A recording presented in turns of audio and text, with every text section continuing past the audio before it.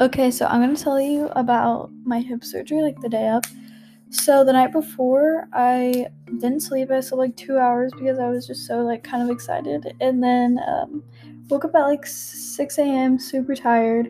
Went in. My mom registered, and then they took me and my mom on the elevator upstairs to like basically like the entrance of the hospital area, and was like talking to me about my ice machine and stuff and telling me like all the details. And then some nurse came and got me and was like, okay, we're gonna put you in your bed and get your IV in.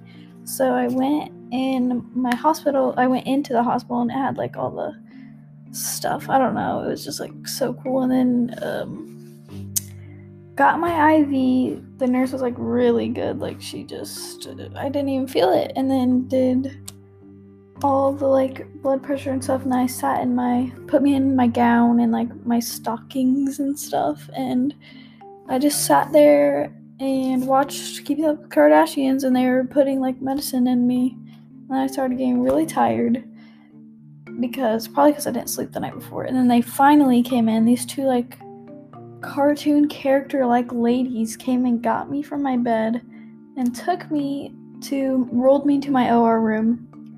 And then when I got in my OR room, I was like super excited. Like I really wanted to see an OR room. So got in there and I saw this pink bed. It was like a cloud. Like it was really pink. Like it was just beautiful. And I was like, and that was like my OR. Like they were doing surgery on me on that bed. And I was just like scanning the room, like I wanted to see everything. And they asked me to like introduce myself, and I asked them if they would like give me a video of the surgery afterwards because I really wanted to see it.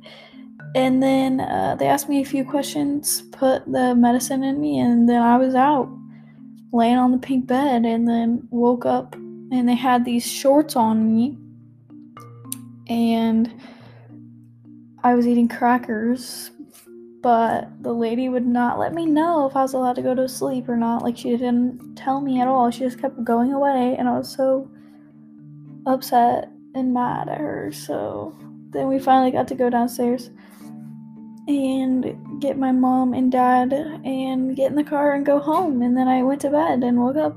And that's all.